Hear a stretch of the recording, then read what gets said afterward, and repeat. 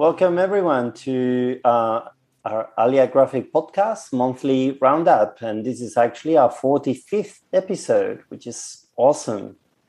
And before we get started, I'd like to acknowledge the Bunurong people of the Kulin Nation as the owners and custodians of this land. And I'd like to pay my respect to their elders past, present, and emerging. Sovereignty was never ceded, and we need a treaty. Now, today, I'm Yuri Urrutia from Kingston Libraries in Victoria. And today I have two awesome team members from Alia Graphic with me as well. So we've got Jade. Hi. And we've got James. Hi. Excellent. And today, as usual, we're just going to talk about some news, some stuff that caught our attention, and also some new books. And there's so many of them. I think last month we had a few less, but this month we have a lot more titles. These things just, ebb and flow. Anyway, maybe Jade, would you like to get started? Big news today. We were just talking earlier about the return of Saga, a cute little indie thing. No, not really, a massive franchise, I suppose.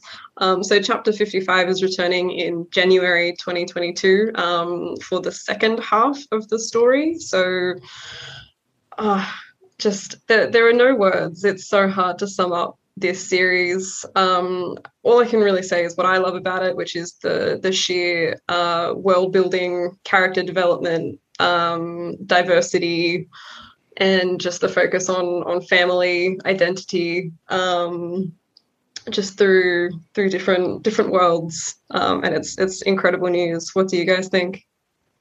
Oh, I'm so excited. So excited. Yeah, me too. I loved the first half. It was excellent. I need the second half. And it's been a long wait, too long.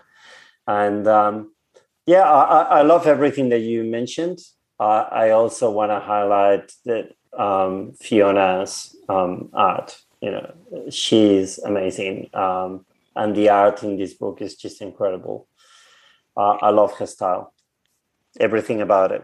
And then to get to the writing side, the complexity of the characters is so incredible. Like it's space opera, so it could very easily have ended up, the good guys and the bad guys in a space war. But every character has so much individuality, and their motivations are complex. It's the two, Brian K. Vaughan and Fiona Staples, working together so well to build that world. There's just so much depth to every character, every circumstance. Yeah, absolutely. And I like also the fact that they obviously had a very clear idea and very clear story that they wanted to tell, and they knew this is the half point, and we have these many issues to go. And as much as it has been a long wait, I think it's great that they took their time and they didn't rush it. They took a break, rather that they give the story and the characters justice and do it properly, So, I can't wait, really. Amazing. Yeah, and did you have anything else, Jay, that you wanted to mention?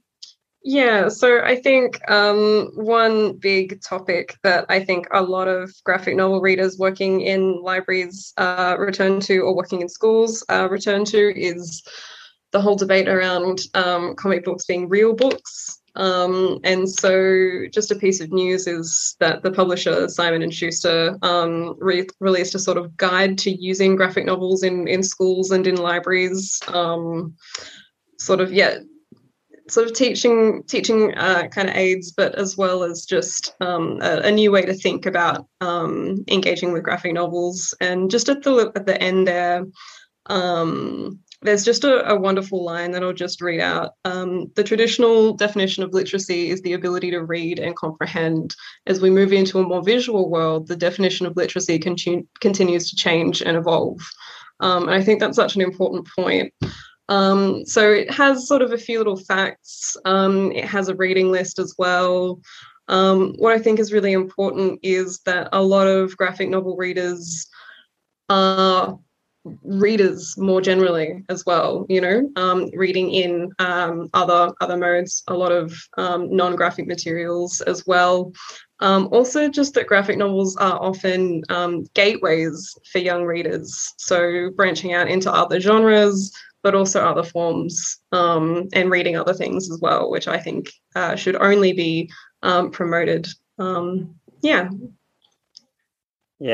It's a very it's not huge. It's a very short document that they have here, but it's got some good stuff there, definitely, and it's great to see publishers doing this kind of thing. I think the Scholastic one is more extensive, and I know we have shared that in the past, but anyone listening, if you haven't checked it out, the Scholastic one is also really worth checking. This one's good, but the Scholastic one is really worth checking too.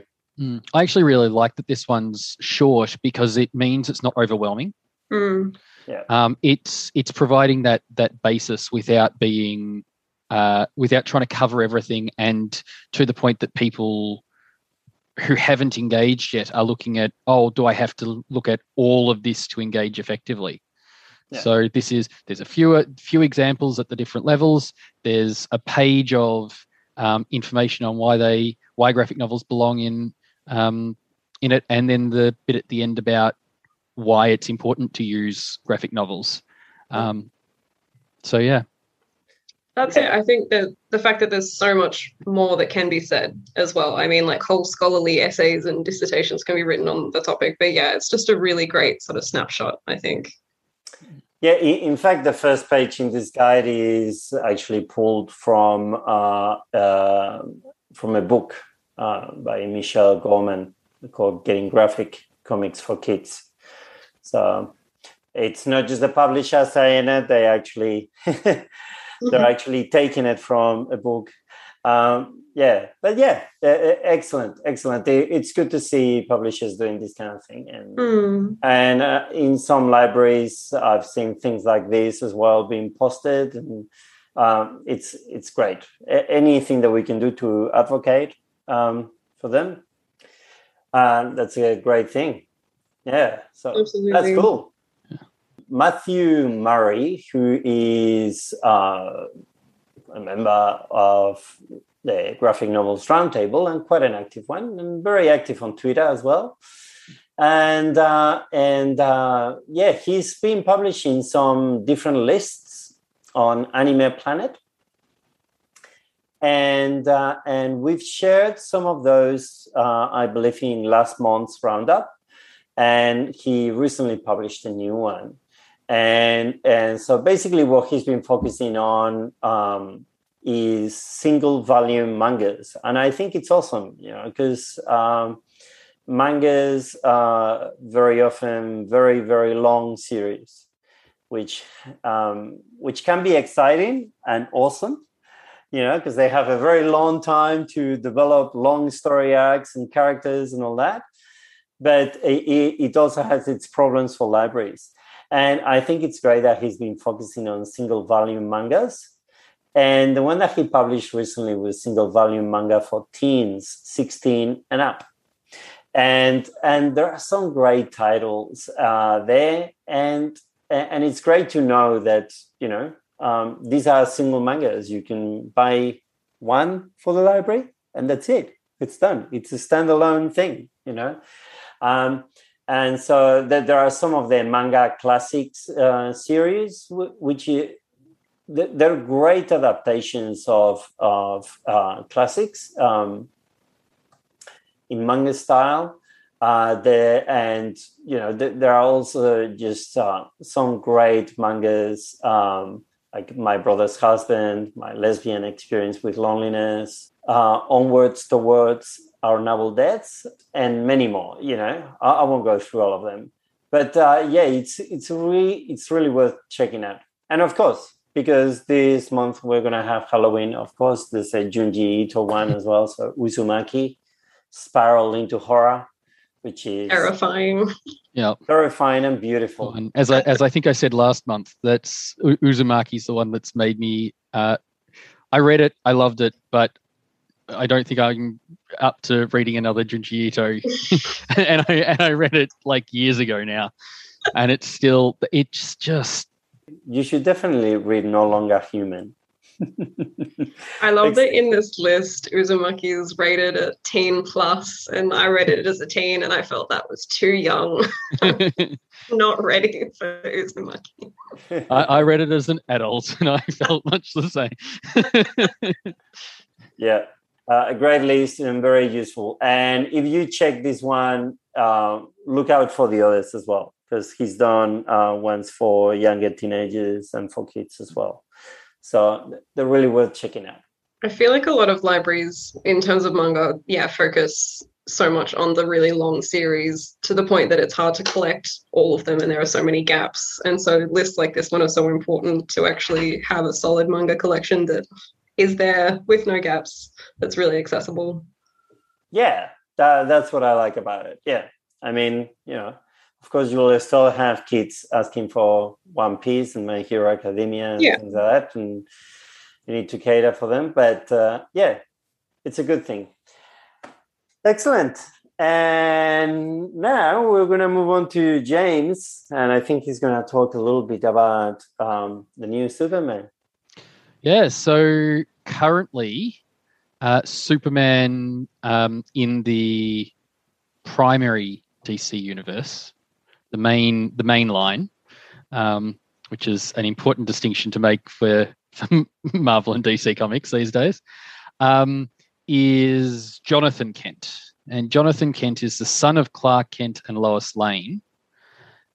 And in Superman, Son of Kal-El #5, he's going to have a storyline that canonically makes him bisexual. And so this is going to be released next month in November, but DC made the announcement on October 12th this year in order of International Coming Out Day, which is a fantastic initiative generally, and it's I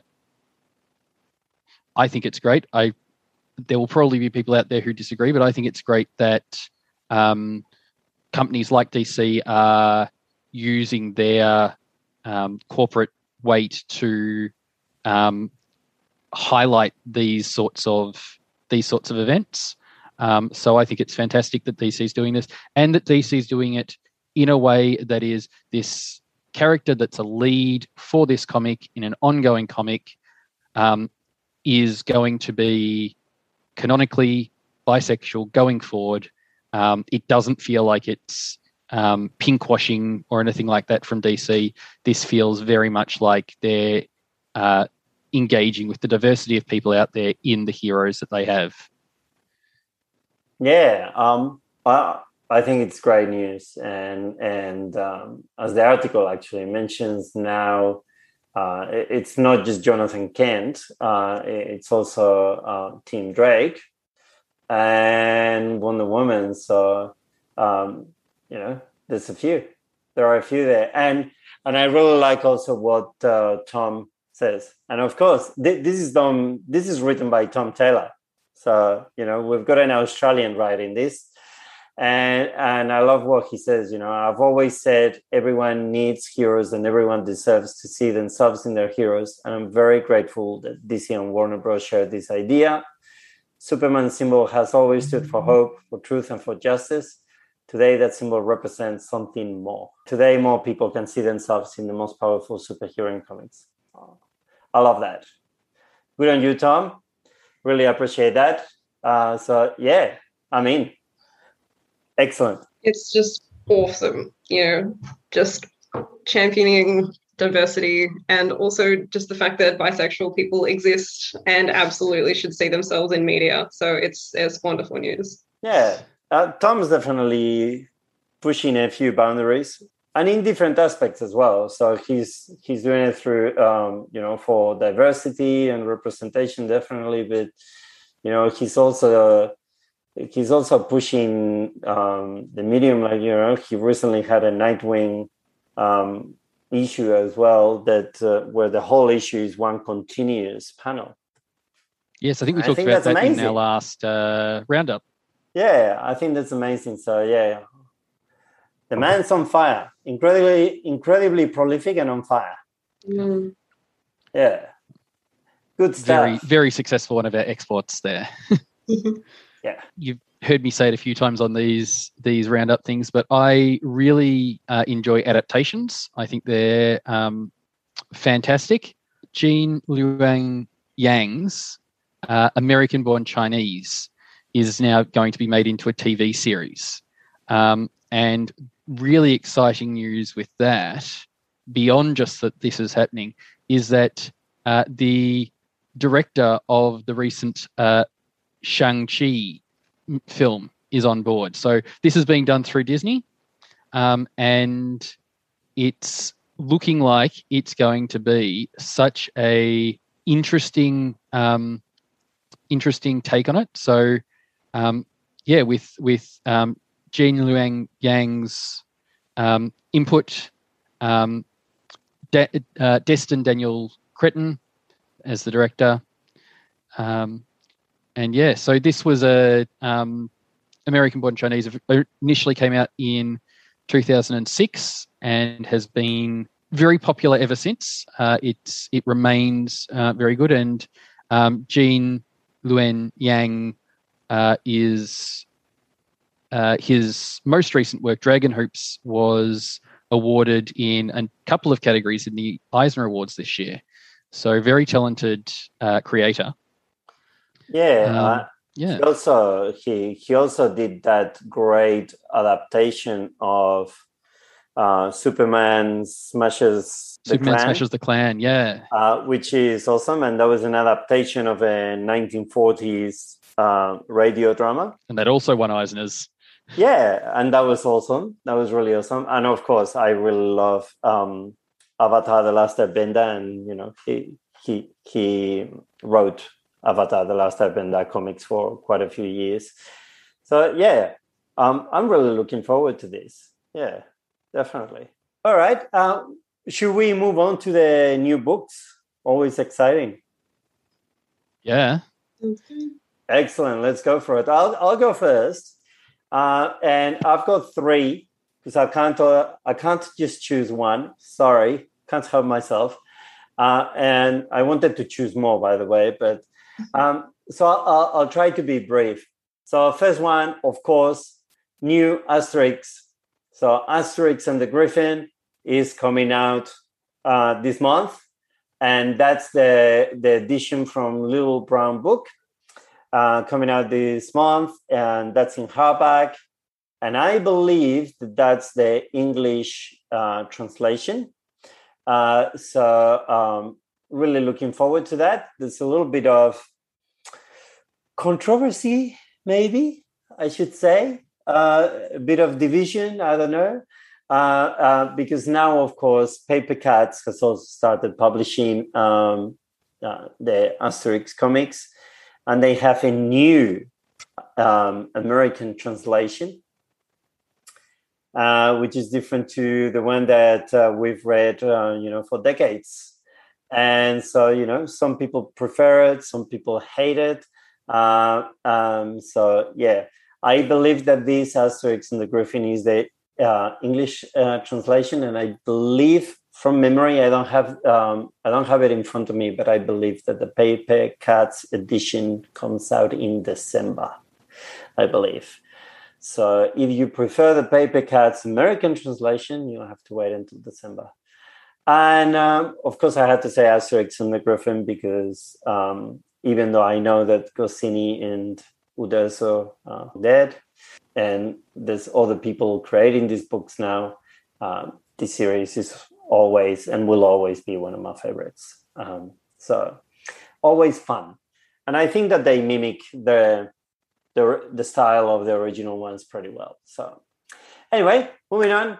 As a metalhead, I had to mention Dio Holy Diver, classic heavy metal song that is now adapted into a graphic novel. And I think that's absolutely awesome. And they have some great talent here. I mean, come on. It even has Bill Sienkiewicz. So amazing. I can't wait for this.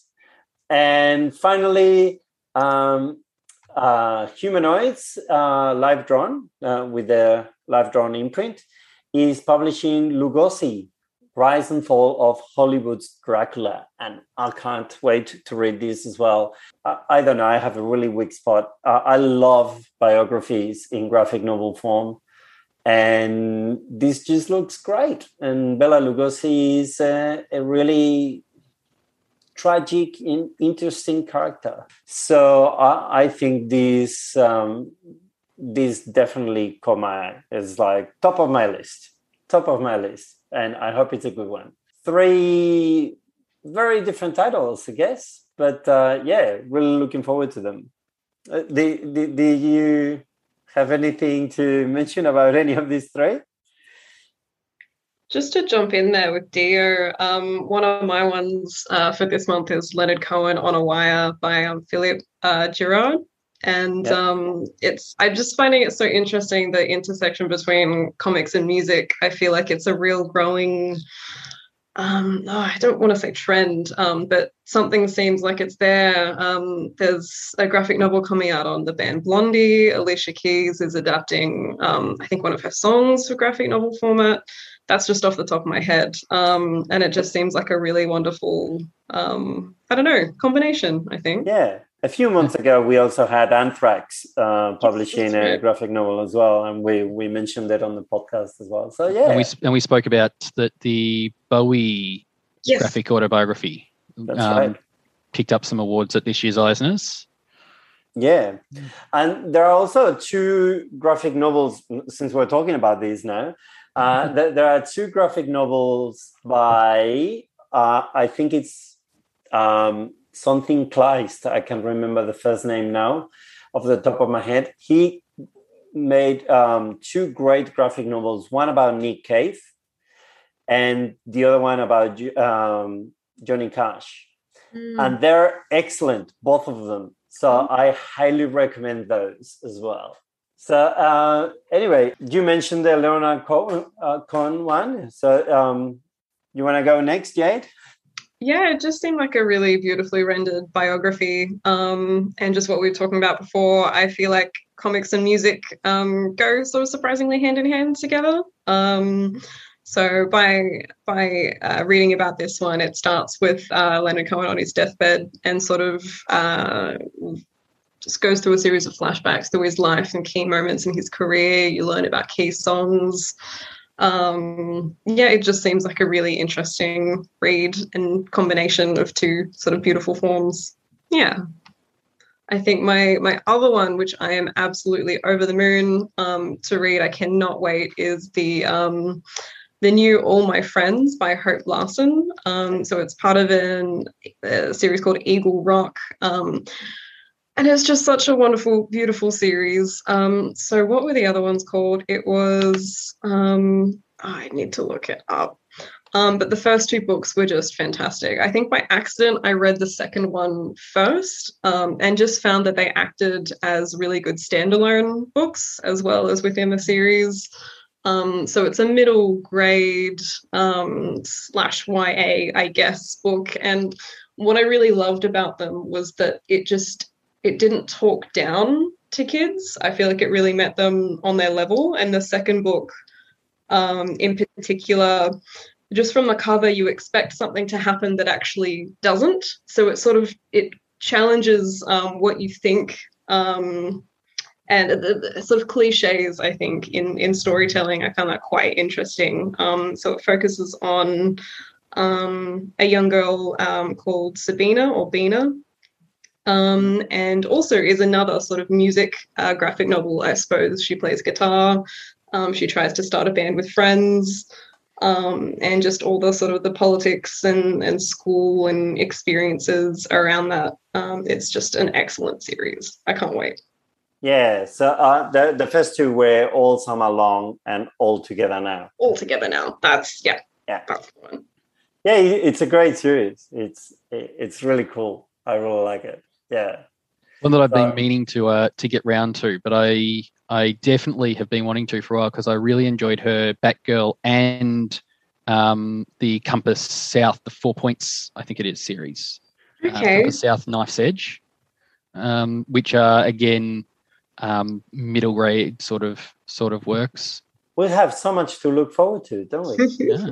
Excellent. And now James is going to give us even more. Yeah, well, I had two as well. Once again, couldn't choose just one. And the first one is called Monster Mind, Dealing with Anxiety and Self-Doubt by Alfonso Casas. And the reason that I really wanted to talk about this one is that it's autobiographical, not about a musician though this time. It's about the comic artist and the way that the anxiety that he's suffered, he's found a way to make that a visual presence, and a really good story looking at the difficulties that you face with anxiety.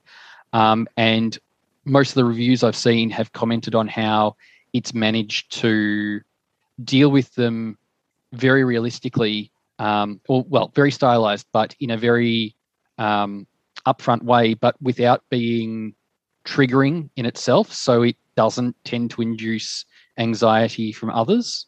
Cool. And the other big thing is at the end of the book, he's included tips for dealing with anxiety and for interacting with others who are struggling with these sorts of issues. So it's really, really allowing people to engage with what's a very difficult topic in a non-confronting way. So I feel like this is a book that we have needed for a while, and it's great that it's finally available. It's great, isn't it, that things like that are coming out more and more. I mean, we had Matt speaking recently at our webinar about graphic medicine, and this just fits into that perfectly.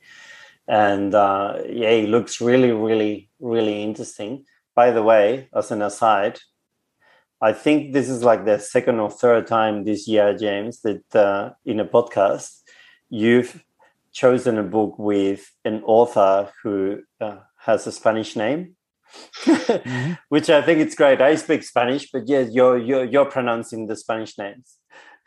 Am I pronouncing them okay? You're doing a great job. Good. You're doing a great job. Yeah, it's awesome. I enjoy that. But yeah, no, this title looks really, really interesting, and I knew that someone would choose it, and I knew that so that's why I didn't choose it. But yeah, it looks really, really interesting, definitely, and it reminds me of things like, I don't know. I've been trying to buy some graphic medicine for my library as well, and one that I really enjoyed that I actually read recently because I didn't read it when we got it was Invisible Differences, which is a French one, and it's a story of Asperger's. And it's just, again, I read it and I just thought, this is amazing, really, really cool stuff. So this one, again, will go to the top of my list as well. So I don't know. I think Alfonso will have to fight it with Bela Lugosi. Battle for the ages. But yeah, so as not to leave us on a down note or anything, the other one that I've got for this month is Lore Olympus. Now, those of you who follow webcomics might be aware that this is a... so it's on Webtoon, and it's currently the most popular comic on Webtoon. And it's been going since 2018. And the reason that it's appearing on our new releases is because it's finally getting a hard copy released.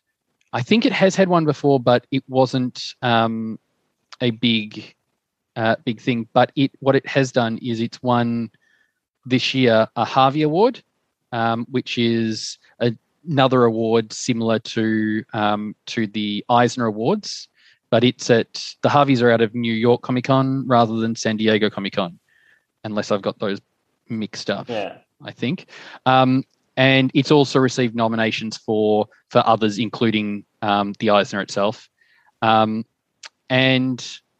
this tells the story of the Greek myth of the abduction of Persephone, but it modernizes it somewhat and has Hades, Zeus, Persephone, Demeter, Poseidon. All the usual suspects. All the usual Greek gods. But in this pseudo-modern, but still with a very ancient Greek style to it in a lot of ways. Yeah, and it's a really interesting one, and it's been so popular, and it's fantastic that it's getting that. It's getting that print edition. Yeah, print edition. Yes. This is like a blockbuster. This is a blockbuster title, really. I mean, Lore Olympus has won so many awards already, including an Eisner Award. It's great. It's great that it's coming to print for those who are not reading it online. Of course. Yeah, it's been incredibly popular on Webtoons, and the creator is actually from New Zealand. Australian, but she's from Wellington, and so a neighbor, I guess.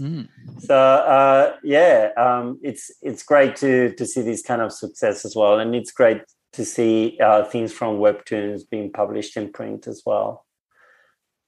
Not that it needs to be. I mean, there's a lot of people who just read Webtoons. Such stunning art as well. Yeah. Yeah. Yeah, the art is great. And actually reading it in Webtoons, I can't say that I read a lot of chapters, but I did read a few of the chapters at the start. And I really, really enjoyed actually the reading experience. It was something that really surprised me. I didn't expect to enjoy the experience, but I try not to use the phone that much, and that's why I didn't continue. But I thought that the reading experience was really, really great, and it flowed really, really well on the phone reading this. So it will be interesting to see what it's like on paper, actually. And I think we've gone through all the titles. I mean, we could mention so many more, but we need to stop at some point. So if you want to check the rest of the titles, go to the blog. Go to our blog, where we'll have more news items and more titles. And join our book club. Yes, James, you should mention the book club. Come on. So the by the time this comes out, it'll probably be after the book club for this month. But we'll have every month on the fourth Sunday of the month, we have a graphic novel book club for librarians that is designed to be interesting, entertaining, and also get you PD points in the ALIA PD scheme, where we talk about a few different graphic novels on a theme and how that can then be related to libraries. So last month's was women and comics. This month, we're talking about webcomics. So really appropriate that I talked about, I hadn't even thought of that, really appropriate that I talked about Lore Olympus. And next month will be, so November, we're going to be talking about... Isn't it non-fiction? Non-fiction, I think, yeah. So, and looking at some of the issues relating to how libraries can interact with it. Again, on our socials, on the blog, there's the info about how to register for that. If you're interested, please do. We'd love to have you there. Yeah, and the Graphic Novel Club sessions are open to all library workers, school librarian, public library, academic library, whatever. We don't mind. And open to you whether you're a member of ALIA or not, and open to you if you're overseas and you want to join us. You're more than welcome. Yeah. So just join the Graphic Novel Club. The November session will be November 28th, and that will be our last session for this year. And we're really looking forward to doing it again next year. Yeah, just register your interest and join us in the Graphic Novel Club, and we'll do more of that next year. And I think that's pretty much it, unless anyone wants to add anything. Not quite, because we've got reminder to go and check out our YouTube channel, because our first ALIA Graphics webinar, first ever, came out this month. We had some wonderful speakers, including Jurgi and Tara, both from the ALIA Graphic Committee, and Matt No from the ALA Graphic Novels and Comics Roundtable, so GNCRT, and Daniel Best. Thank you. Yeah. I had Best, but I didn't. Yeah, and Daniel Best, who's a graphic novel and comics historian based out of South Australia. Yeah. It was a great webinar. It went really, really well, and it was great to see more than 100 people joining us for the live webinar. The recording of it is now on YouTube. And of course, we also released it as an audio-only podcast for those who want to listen to it, while they're driving away from Melbourne. Now that we're allowed to travel, although we're not allowed to travel regional, actually. Sorry. Do not travel away from Melbourne. Wrong advice. Do not. But you can travel around Melbourne. Yeah. Yes. Take your advice on graphic novels, not on travel plans. Correct. Excellent. Well, thank you for joining me today. And we'll meet again soon. Thanks for having us. Thanks for listening to ALIA Graphic Podcast. Hit the subscribe button on our YouTube page and subscribe to our podcast on Apple Podcasts. You can also follow us on Twitter at ALIA Graphic, email us at aliagraphicinfo@gmail.com, and check our blog, aliagraphic.blogspot.com, for updates, monthly roundups of news and new release titles.